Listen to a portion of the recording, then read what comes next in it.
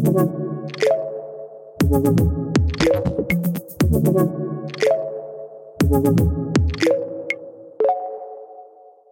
right, well, welcome back, everybody, to the next in our series of Edanz IVPN podcasts. And today, we're delighted to be joined by Dr. Matthew Glasgow. Matthew, thank you so much for joining us. It's great to see you. How are you today? No problem. Happy to be here, and I'm doing very well, keeping very busy. Excellent. Well, you work with Edanz as well as with a number of other companies. You've got a lot going on. Could you tell us a little bit about your background, please? Like, what is it that motivates you as a researcher, as a scientist? Sure. Well, it's always a little bit of a challenge to sometimes describe oneself in succinct terms, and I often find myself doing it with slightly different framing depending on who I'm talking to. But I'm a medical doctor by training, and the path that I've taken to get to where I am now is a little bit serendipitous, but and it represents a few different interests along the way. But I've spent a lot of time working in clinical practice in New Zealand in the public health system and in the private sector, working in a number of different clinical specialties. And I moved in by personal choice to the area of sports medicine prior to, as I say, through serendipity, kind of getting into the area of the intersection of IT, information technology, and medicine. That was because of just the way an opportunity happened to show up at a certain point in time. And that's kind of led me into a space where I've been able to stretch my legs and satisfy an interest in trying to help improve outcomes, clinical outcomes, health outcomes for broader audiences rather than on a one-to-one basis. And there's many things that I miss about the one-to-one interactions of clinical practice, but I do enjoy where I am now in terms of helping improve outcomes, health outcomes for a wider audience, for both in a population health setting, but also in a research and an academic setting. That's really interesting. I mean, at Edanz, we do a lot of work in this area, of course, as you know, like on health longevity, health economics, these kinds of areas. Could you tell us a few things about some of the work that you've done with Edanz, maybe some of your most interesting projects recently over there in New Zealand? Well, I'm really fortunate and actually and grateful that the people I work with within the company have gone out of their way to find, to pass on to me jobs that specifically meet my interests. I mean, I'm fairly flexible in terms of what I like. I like learning on the job, and I have a lot of opportunity to do that. So I don't mind if the area of specialty, the area of clinical research, the populations I work with are new to me. I enjoy working with new populations. So that's certainly cropped up along the way. But in essence, what I have been doing of late and what I've been doing and what I am currently doing overlap, and they're almost the same thing. In essence, what I've been doing is a lot of systematic reviews to analyze landscapes related to specific problems. And as you say, often related to prediction of outcomes, improving outcomes in a otherwise healthy population. So not necessarily dealing with acute conditions, but taking potentially a person off the street who may have a set of health parameters associated with them, and working out what a person can do to improve their outcomes, decrease their risk of specific clinical conditions, or improve their quality of life on a long-term basis. That's been a little bit of a recurring theme for a number of projects I've been doing of late. Yeah, and it's a recurring theme for the work that we're doing at Edanz.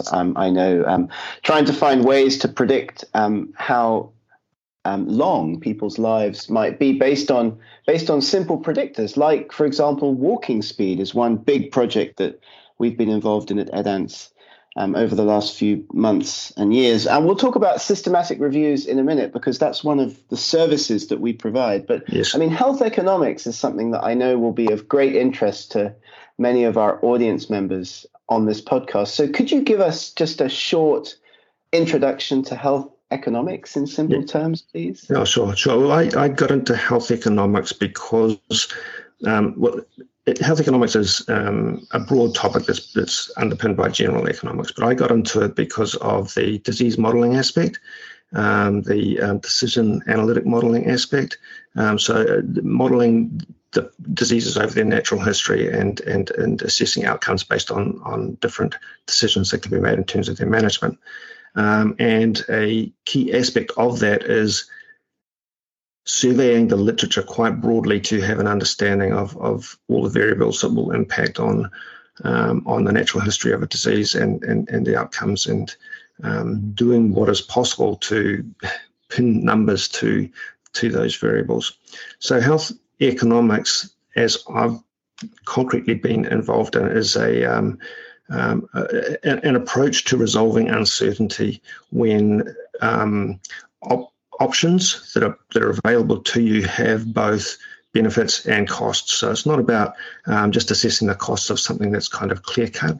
It's about making and helping decision makers allocate resources where scarcity exists and make decisions between two paths where there are both benefits and costs.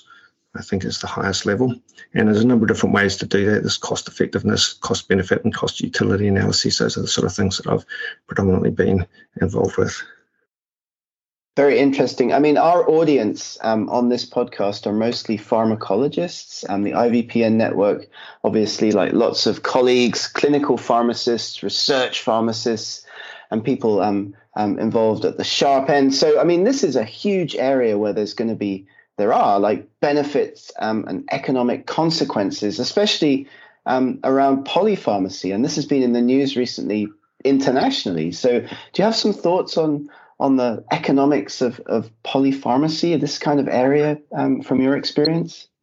I actually find it a really interesting topic, and I've come across it quite recently in relation to predicting outcomes in the otherwise, in the patient who doesn't have active problems even. But my recollections of polypharmacy and its implications go back to when I was a medical student working on general medical boards and with geriatric, with older populations, it's pharmacists in the audience will absolutely know it's not very significant risk factor for a number of different outcomes, and not just because of the known interactions or the known adverse effects, but there are strong correlations between outcomes between polypharmacy, the number of medications you're on, and outcomes that are actually independent of the actual conditions that they're treating or the known adverse effects.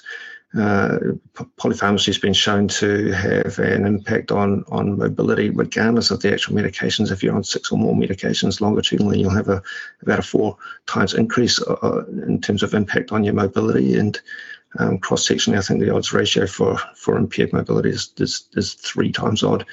Like I say, regardless of the conditions that are being treated, all the medications and the known interactions. So polypharmacy is a very significant topic, an interesting topic, and I personally, as a practicing clinician, historically have a lot of appreciation for the input from pharmacists who can assist with medication reviews and streamlining medication lists in patients where there is a goal to reduce the number of medications that they're on but still achieve good outcomes.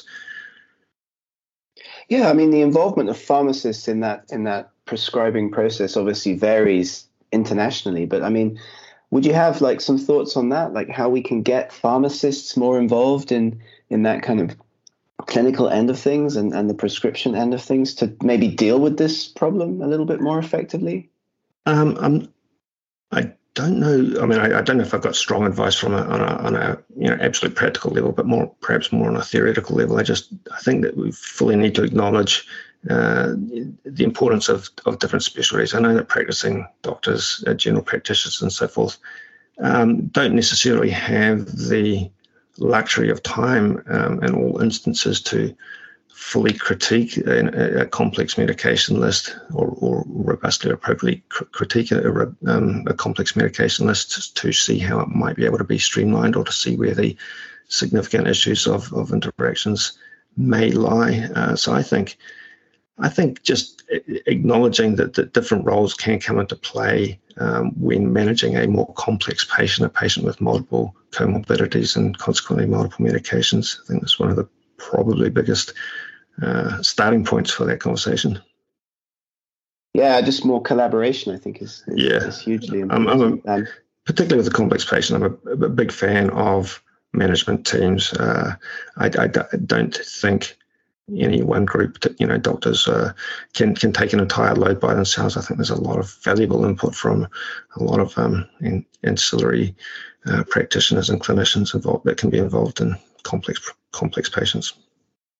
And training too. I mean, something that we're doing at Edanz now is providing more and more training for our colleagues within the IVPN network. For example, working with the Ministry of Health in Oman, like dealing with groups of pharmacists who are trying to get into research, because a lot of our listeners are working pharmacists. They may not have all that much direct training in research, in writing and publishing, but they're collecting lots of data and they're interacting with patients all the time. We talked about systematic reviews. That's something that we do at Edanz all the time, provide that service for busy doctors, survey the literature for people who might not otherwise have the time to do it themselves. But do you have some advice maybe for how some of our audience members can get into research and go ahead and publish some of their observations and data? The first thought that comes to mind on that topic is don't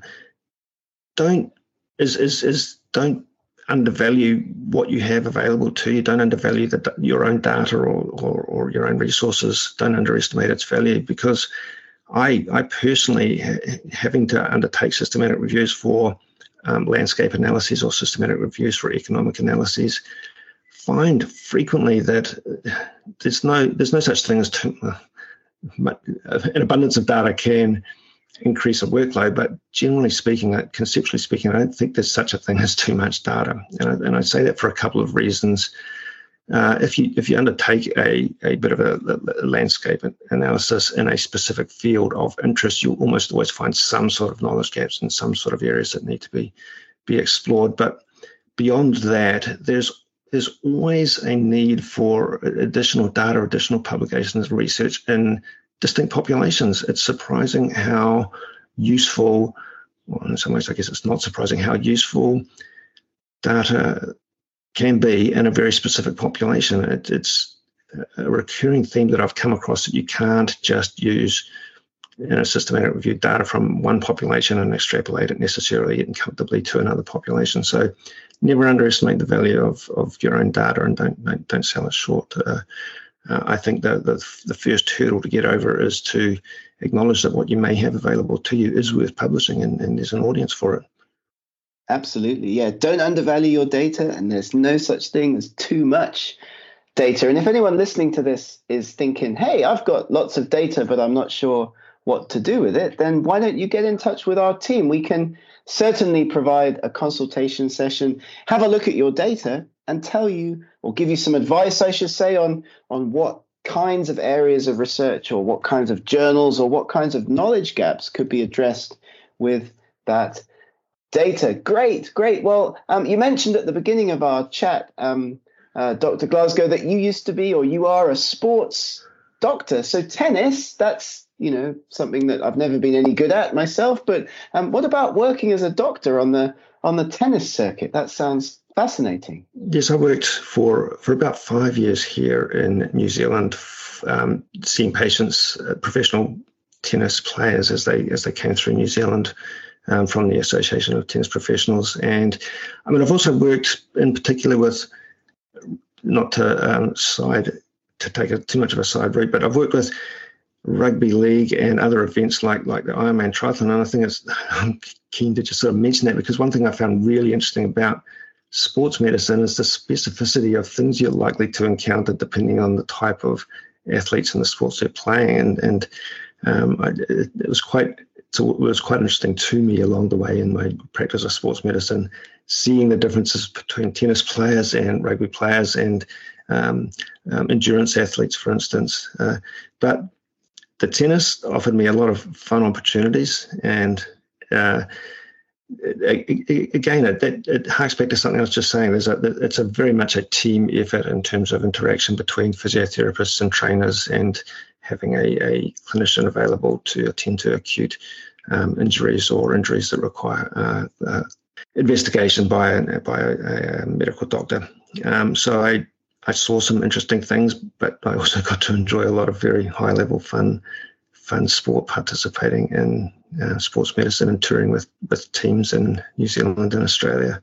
Yeah, we read a lot about the overlap between pharmacists and sports medicine, and that's really, really, really interesting. So, I mean, thank you very much for participating in our Edanz IVPN podcast series. I know you're a professional podcaster or semi-professional podcaster, working a lot like in your family with podcasts and audio broadcasts. Could you tell us a little bit about that? Maybe you've got some tips and tricks for improving these kinds of podcasts in the future from your experience? Oh, look, I enjoy podcasting. As you say, I wouldn't do it if I don't enjoy it. And part of I don't consider myself a public speaker. It's not something I enjoy doing. But when it comes to talking to an audience about a topic that you enjoy, that's something I find that I personally enjoy. And part of the trick to that is selecting topics and selecting audiences where you can imagine yourself as part of the audience. That's the thing that's really kind of got me into it. In terms of all of the content creation I do, both in terms of research and outside of clinical research, I think it's a matter of selecting topics that you find interesting, and that if you weren't the one creating the content, you would be the one consuming the content. That's great. That's great. And I know you're going to give us a few links and other resources that we can share with our audience. So people listening to this, if they're interested in learning more about the work that you're doing and the work that we're doing at Edanz, then you'll be able to get in touch. So Dr. Matthew Glasgow, thank you so much for joining us today on this Edanz IVPN podcast. Hope that we'll catch up in person one of these days. Have a great day. And thank you again very much for your time. My pleasure. Great talking to you.